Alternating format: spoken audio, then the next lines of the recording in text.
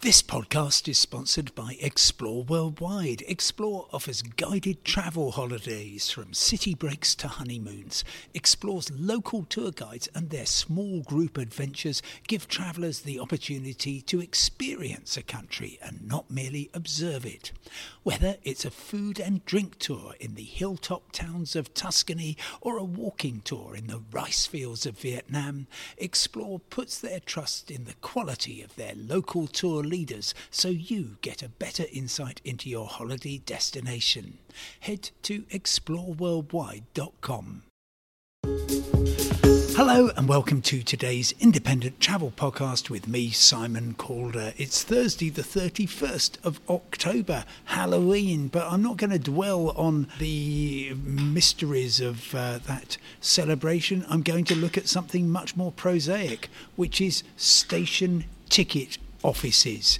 You may well by now be aware of what the government has done, and I'm going to run through the sequence of events as I see them, and you will be aware, I think, also of the very strong feelings of some people. So there has been, for just getting on for 19 months now, an incredible dispute running between, well, the main rail unions, the RMT and ASLEF, the train drivers union, and they are engaged in a very, very bitter dispute over pay and working arrangements.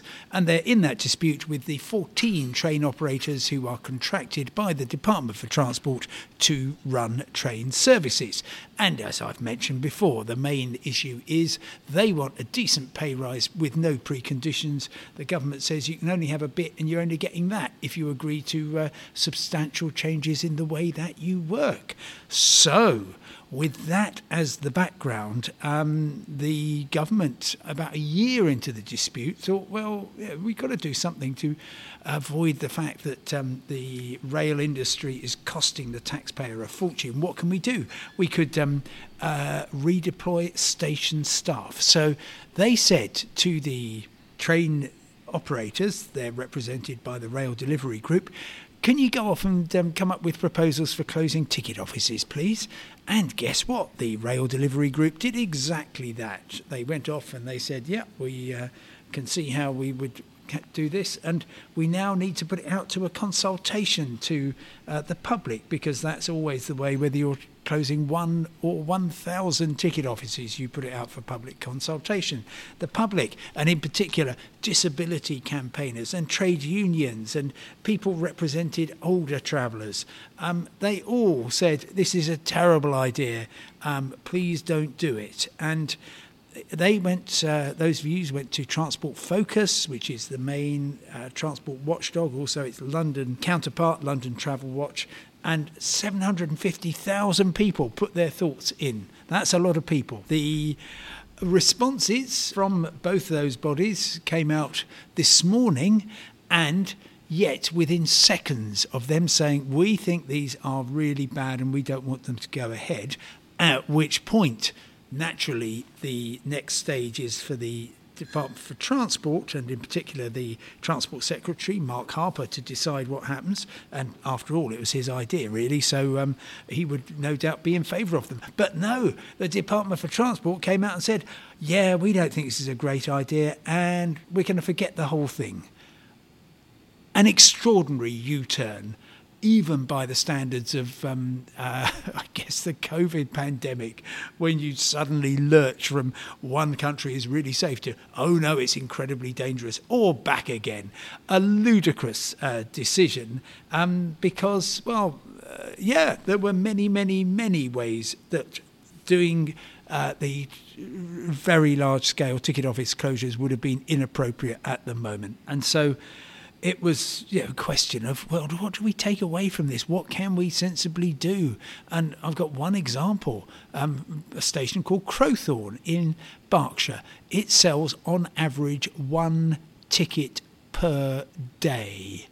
And sure, the ticket office is only open for 3 hours or so in the morning, but the train operator, GWR, said, yep, there'll still be staff at the station, but they won't be selling that 1 ticket per day. Instead, we've seen the entire proposal seen off. The campaigners against this are absolutely jubilant. The trade unions have been saying, yes, we're just what we wanted. And interestingly, also, Stephen Morgan, who is the shadow rail minister, says the government has finally seen sense and scrapped their shambolic plans to close ticket offices at our city's railway stations. He's talking here about Portsmouth, who he represents. These ill-thought-out and poorly consulted plans would put accessibility and jobs across our railways at risk. So, therefore, it's not going to happen, which is an interesting turn of events because, well, frankly, if it were going to... if it's not going to happen under Labour, well, that's entirely Labour's choice, and they can even put it in their manifesto. But the trouble is, Labour is going to have to make some hard choices about how it runs the railway. And just to say we keep absolutely everything as it is when the railways are costing the taxpayer a fortune is probably not sustainable unless the incoming Labour government says, yeah, we'll throw more money at it. How much more do you want? Yeah, just fill your boots. Here's some more cash. Don't worry, the railways are too important to fail.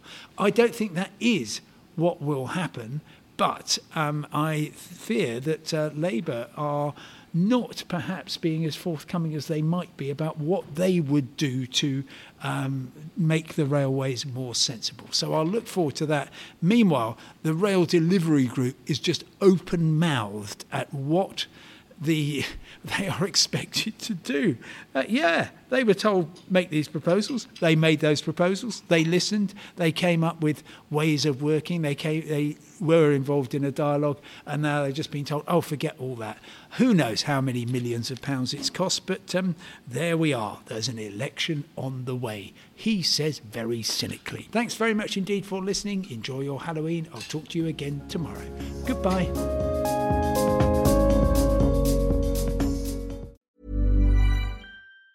Mom deserves the best, and there's no better place to shop for Mother's Day than Whole Foods Market. They're your destination for unbeatable savings, from premium gifts to show-stopping flowers and irresistible desserts. Start by saving 33% with Prime on all body care and candles. Then get a 15-stem bunch of tulips for just $9.99 each with Prime. Round out Mom's menu with festive rosé, irresistible berry chantilly cake, and more special treats. Come celebrate Mother's Day at Whole Foods Market.